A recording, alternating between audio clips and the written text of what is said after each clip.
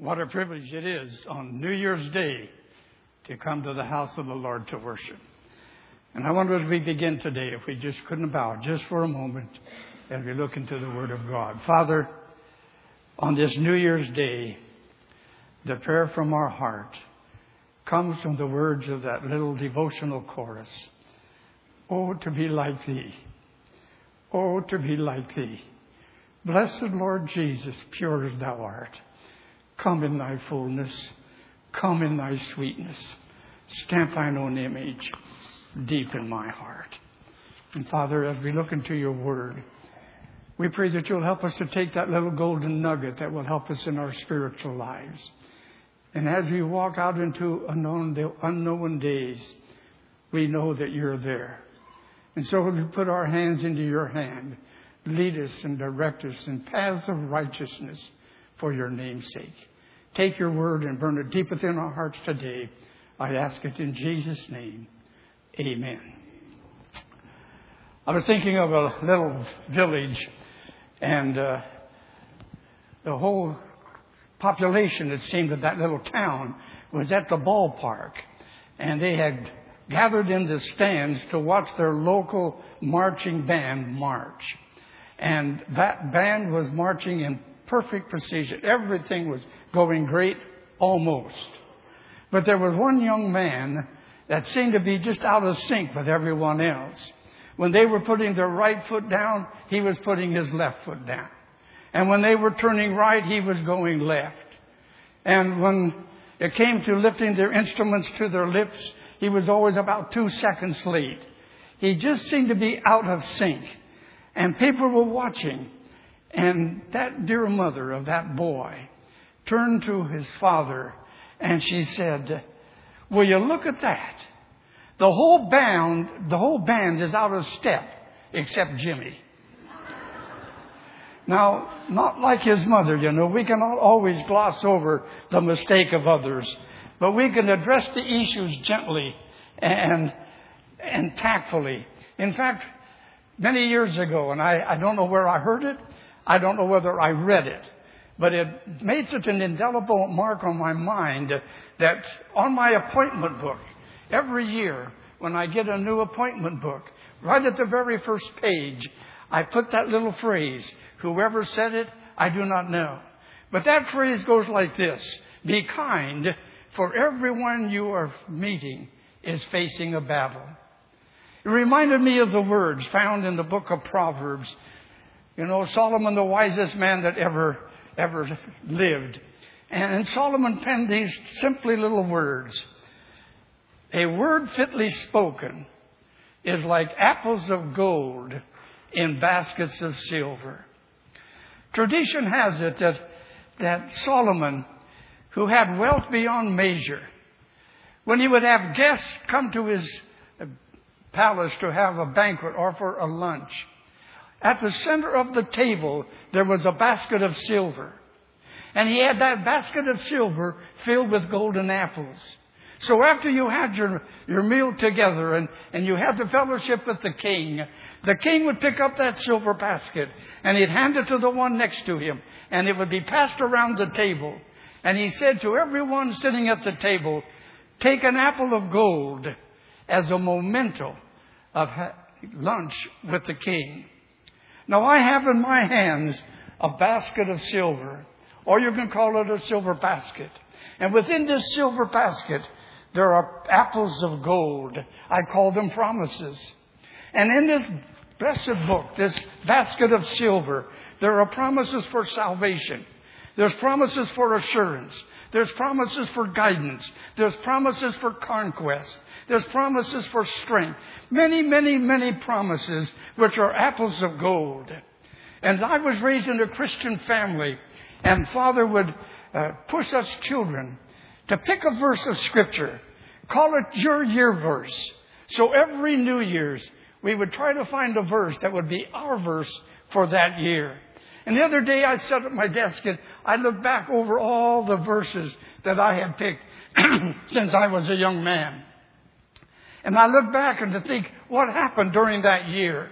And when problems come, or there was a bump in the road, I could go back to my verse of Scripture, my year text, and I would find this encouragement and hope and guidance and direction. And so Pastor Kenworthy knew that I always picked a year verse. So when he came to ask me to speak this morning, he said, why don't you take some of your year verses? Well, you know, those are very personal. But let me share with you. Last year, in 2005, my year verse was in Psalm 25. And it went like this. Show me thy ways, Lord, for you are the God of my salvation. On you I trust all the day long. Now in this new year, I searched and searched for a new year verse. And so my year verse for 2006 is simply this. 1 Corinthians 10, verse 31. Whatever you do, do all for the glory of the Lord. Now, I could take those verses and I could preach from them. But would you permit me this morning to look into this basket of silver? And I'd like to reach into this basket of silver and take out some promises or apples of gold that we all can use. Maybe you can claim one of them for your year verse for 2006. And so as I open my Bible or this basket of silver, the first apple of gold I would like to take from 1 Peter chapter 5, verse 7. Casting all your care upon him, for he careth for you. Now I wonder if this promise isn't referring to the little things in our lives that annoy us. You know, we cannot cast the big things, but we can cast a ball, or we can cast a book, we can cast a stone. These are the little things. And so many times it is the little things that annoy us most. But at times, those little things annoy us to no end. You know, they're at the office. Some of them just like to talk to be talking. Like one person said, they just talk to hear their lips flap. And then you know that one there in the office, when they walk to the water cooler, they don't lift up their feet, they shuffle along. Or maybe they're sitting there at the desk and they're tapping their pencil. And that tapping just about drives you out of your mind. And then when you get home, it seems like everybody in the home was talking. And then the telephone rings. And then the dog starts barking. Then there's a knock on the door. These little things annoy us. And Jesus said, cast all your care upon me. Those little things we can cast. But you know, friends, there are some things just too big for us to cast. I can't walk over to this grand piano and throw it. It's impossible. So when I come to those big things, I said, Lord, do you have a verse? Do you have something that would help me? I can't cast that burden. And so the Lord said, well, what about Psalm 37, verse 5? Roll thy burden upon the Lord, and he will sustain thee. Oh, the cares, friends, and the burdens that at times are so heavy. Death in the family, financial problem, serious accident, serious illness. These are heavy burdens. And the Lord said, just roll them upon me. I'll never forget the morning when my little brother Harold, 7 years of age, there were 7 of us children, and of course we had not such a big home. And so little Harold would sleep on a cot in the parents' room. But that morning when Father got out of bed, little Harold said, Dad, I think I broke my arm during the night. And Father walked over by his cot and he said, Son, did you fall out of bed? No, sir. But he said, I can't move it. And Father reached down, he picked up that little arm, and as he picked it up, and he let loose, and it just dropped by his side. And Father ran down the steps, and he rang the old telephone. He called the old country doctor, and Dr. Tyler was at the house in just a few moments. He ran upstairs, and he sat by Harold's side, and he examined him, and he turned to my father, and he said, Walter, you better get him to the hospital. Mom and Dad and Harold rushed to the hospital in Des Moines. And after some examinations, the doctor took my father aside and said, your little son has bulbar polio. He was paralyzed from the top of his head to the bottom of his feet. He couldn't even breathe by himself, and they put him in the old-fashioned iron lung, which looks like a 50-gallon barrel. But they pushed little Harold into that lung, and he began to breathe for him. Now, I know there was nothing said between Dad and Harold, but as I stood by my dad's side, I saw that little boy looking up into the eyes of his dad. And it seems as though those eyes were saying to his father, Dad, can't you do something? And looking at my dad, he looked back and he said, son, I wished it was me. What a burden I saw my parents carry those next months as that little boy struggled for life. It's a burden that they couldn't cast. They had to roll it upon the Lord. But as I was thinking about it, I thought, that's true. But do you realize, my dear people, this morning, that the heaviest burdens that men face today is the burden of sin? That burden of sin begins to eat at you from the inside out. And that burden of sin finds you out in your character. And it finds you out in your children. And it finds you out in your conscience. It finds you out in public shame. David said, as he penned the Psalms, he said, my bones waxed old within me when I tried to cover my sin. Dr. Wilbur Smith, one of the great theologians of our day who is now gone to be with the Lord, a brilliant, brilliant man. I had the privilege of traveling with him over to Palestine. But Dr. Smith, or Wilbur, mentioned that his teacher in Oxford was a PhD. He had an education that was almost beyond measure. He became an authority on Shelley. He had a beautiful wife and 2 wonderful children.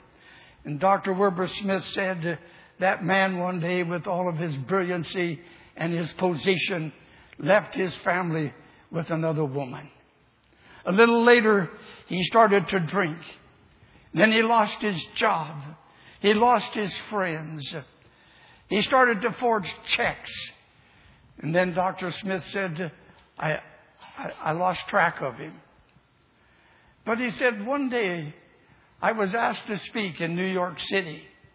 It so happened that the announcement of Dr. Wilbur Smith to be speaking at a certain place in New York. And this Oxford professor saw that Dr. Smith was going to be in New York. And he wrote Dr. Smith just a note and said, when you come to New York, please see me. I must see you. When Dr. Wilbur Smith got into New York, he went over to a cheap hotel.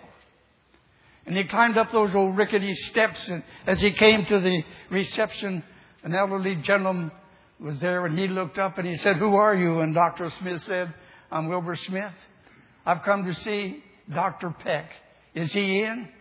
Yes, I think he is. And he left and he went back into the kitchen. And he brought Dr. Peck out.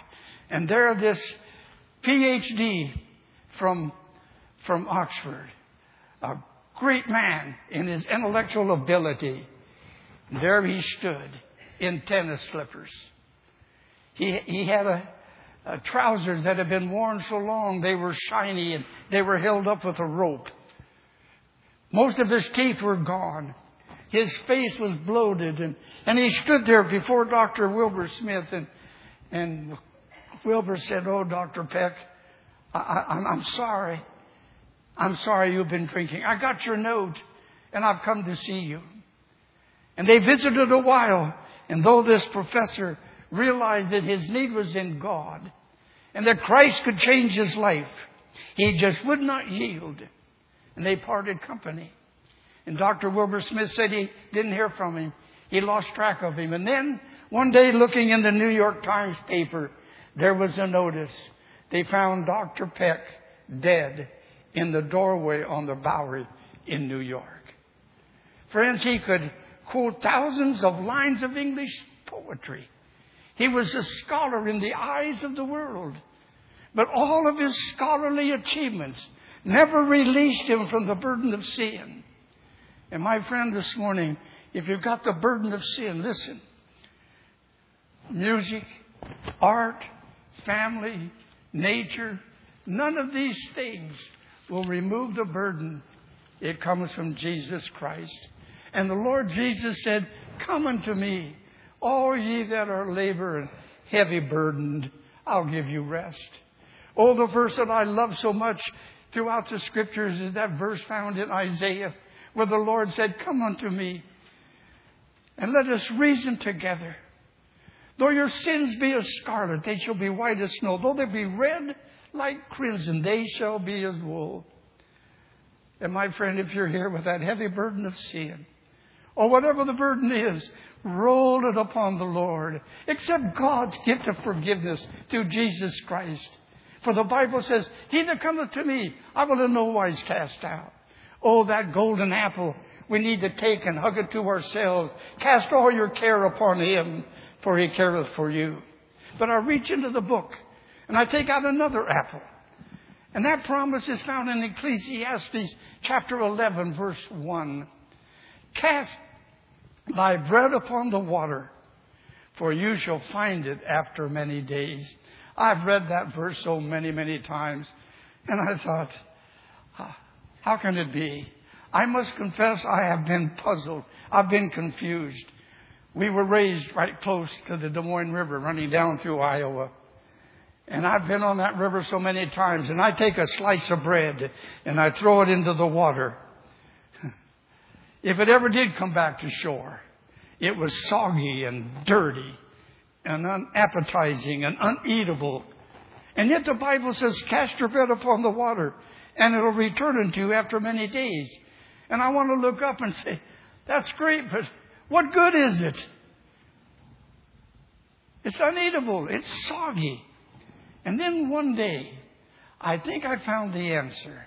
As I was studying, I discovered that back in those ancient days, and in that particular locality where this was written, rice was referred to as their bread. It was their stable food, as bread is to us. Now you can take that handful of rice, which will give you a small cake, or you can take that handful of rice and you can cast it upon the waters on that rice paddy, and it will sprout and grow. And that handful of rice will come back to you, pressed down, shaken together, running over. A great harvest. Now the Lord says, you can take this life and hug it to yourself. But if you do, you lose it. However, if you cast your life upon the rivers of humanity, it will come back in return. Oh, I read the other day of a Christian family driving down the highway. Their little 8-year-old boy was sitting between mom and dad in the front seat. All of a sudden, a car came up behind them at a terrific rate of speed. And when it got to them, it began to pass. And it went around them in great order. And just as it came to the crest of the hill, something happened. And he lost control, and the car went sideways and started to skidding. And when it went sideways and started to skid, it hit another car. And bodies and limbs were thrown all over the highway. All the rest of the trip, that father said, that little boy didn't say a thing. They got to their destination and they went to bed that night, and it came to be 9 o'clock, 10 o'clock, 11 o'clock, 12 o'clock. And the father, sitting beside the bed of that little boy, turned to him and he said, "Son, why don't you try to sleep?" And that boy sat up, and tears running across his cheeks, he said, "Daddy, when people die, can we sleep?" I wonder this morning, We have a handful of rice. But instead of casting it upon the waters, we're hugging it to ourselves. And we're shriveling up. Jesus said, he that loveth his life shall lose it. But he that loseth his life for my sake shall find it. Oh, again, I read just this week a story coming out of Africa. C. Leslie Miller tells about an incident that happened as he was traveling up the river in the Congo. And their boat docked beside an oil rig that was fastened there. And so this boat with many passengers pulled up beside that oil rig and fastened it. And as soon as it was tied, the natives came rushing on with all their produce to sell their produce to these people on board that ship or boat. And there was one dear native lady laden with all of her vegetables and things to sell to the people on the boat. She tried to step across. And as she stepped across, her foot slipped on that oil rig. And she threw their produce all over. She dropped between the two. And as she was going under the water, she grabbed up and she grabbed the deck of that boat. And she hung there and she cried, "Help me!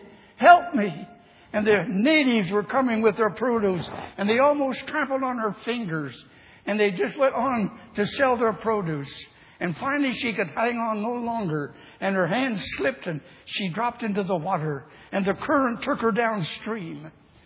And Leslie Miller said as he looked down the current, he saw a black hand go above the water and then disappear.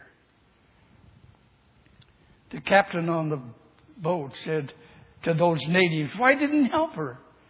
She's some of your relatives. Why didn't you help her?" And they just turned without even a guilt of any kind, saying, "But we might have dropped some of our produce if we tried to save her." As I read it, I thought, heartless, yes. But folks, could I be very pointed just for a few moments? Are we concerned about those about us who are in need? Concerned about those enough to lay aside what we are doing to answer a cry. Outwardly they're laughing, inwardly they're crying. In our walk with God, in our fellowship with the Lord, are we willing to take our hands off? And are we willing to cast our bread upon the water and saying, "Holy Spirit, control us and help us to help the one in need"? Jesus said, "Cast your bread upon the water and it will return 100-fold." But I've got to have one more apple of gold. It's really called the golden text of the Bible. John 3:16. "For God so loved the world that he gave his only begotten Son, that whosoever believeth in him shall not perish, but have everlasting life." Can I break it down? For God so loved the world. There's the breadth of God's love. That he gave his only begotten Son. There's the length of God's love. That whosoever believeth in him shall not perish. That's the depths. But have everlasting life. That's the height. How can we comprehend this?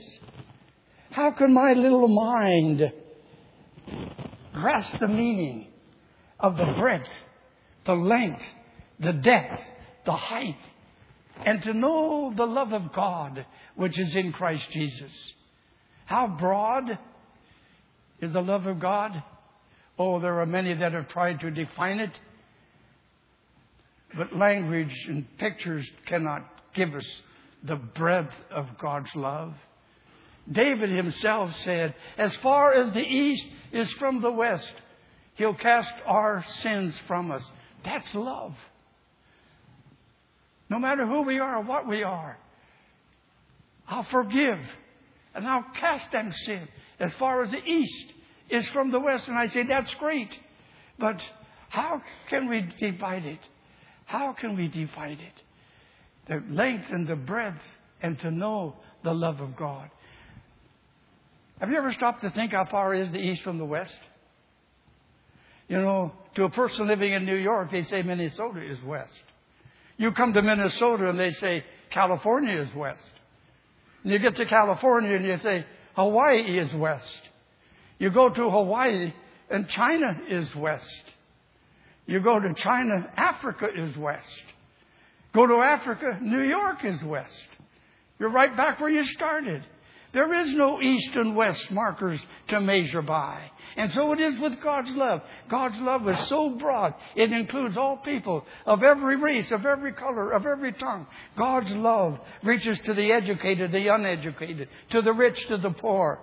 God's love is found in His arms, stretched from a Roman cross that could be reached around the world. The breadth of God's love. But what about the length?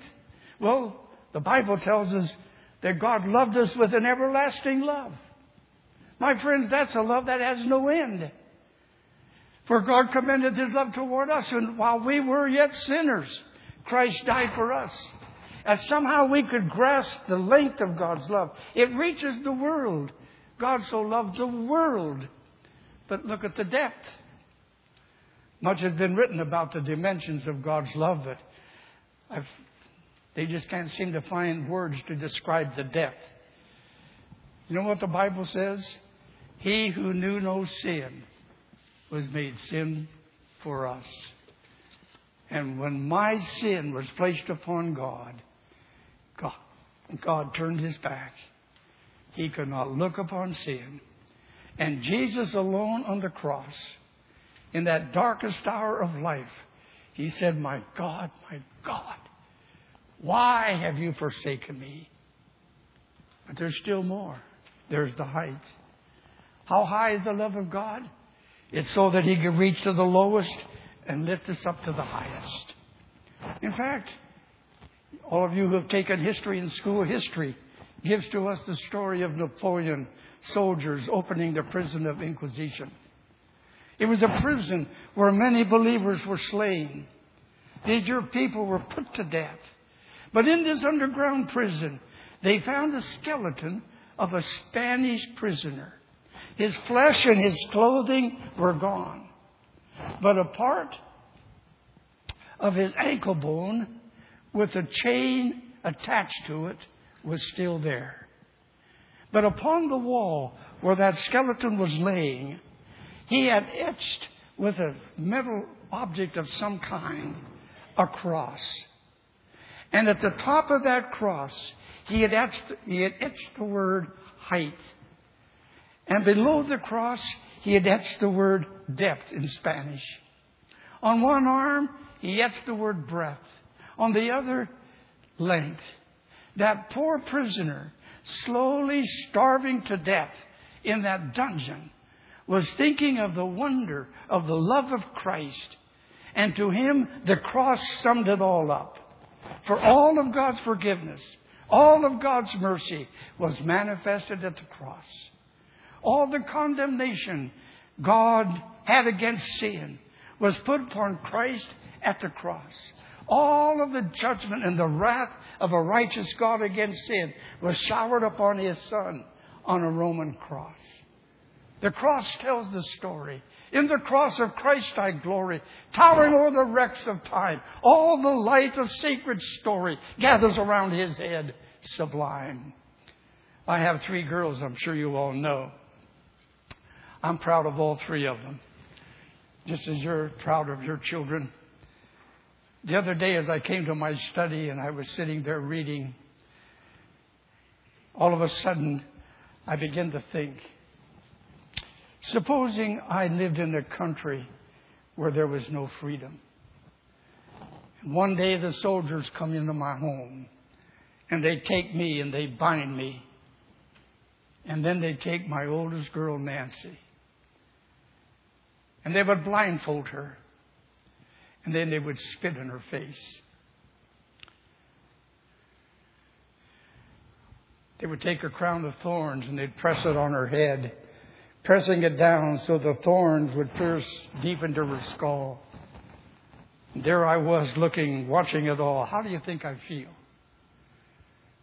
Then suppose they would pull her clothes from her and with her naked body bend her over a stump.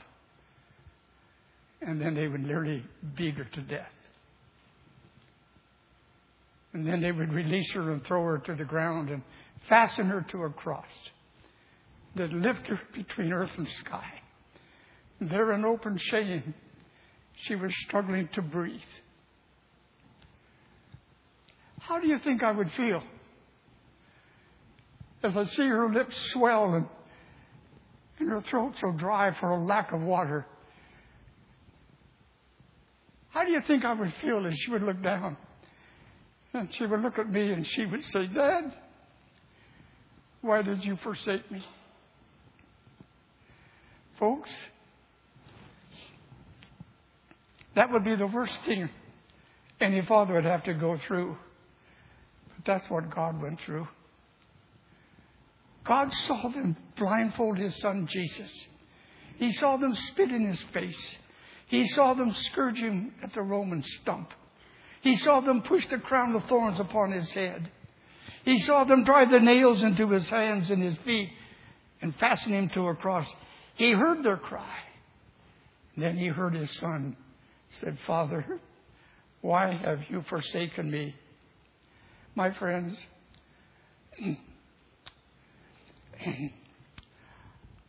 I'll never be able to get over the truth that my Father in heaven was willing to watch His Son go through it all, that I might have eternal life.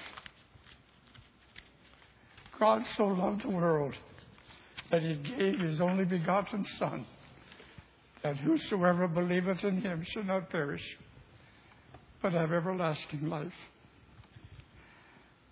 I wonder this morning, how are you going to repay that love? Will you turn your back on Him and say, "I want to live my own life"? Or will you experience the joy of sins forgiven because of Calvary? When I was a boy, there were many orphanages across the country. One famous orphanage was down in Fort Worth, Texas.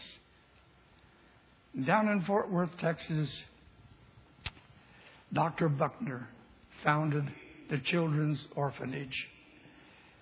And all the things that you could read about Dr. Buckner, that he was such a man of God and he loved every child. And one day out in western plains of Texas, a little ranch home caught on fire. And when the neighbors were able to get to that home, everyone had been burned to death. The home was gone, life was gone. But there was a little girl out under a tree that was badly burned, and she lay there suffering. They picked up that little girl and rushed her to the hospital.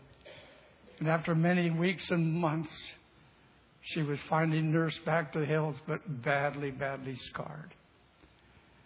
The neighbors thought, "What shall we do? We can't take care of her."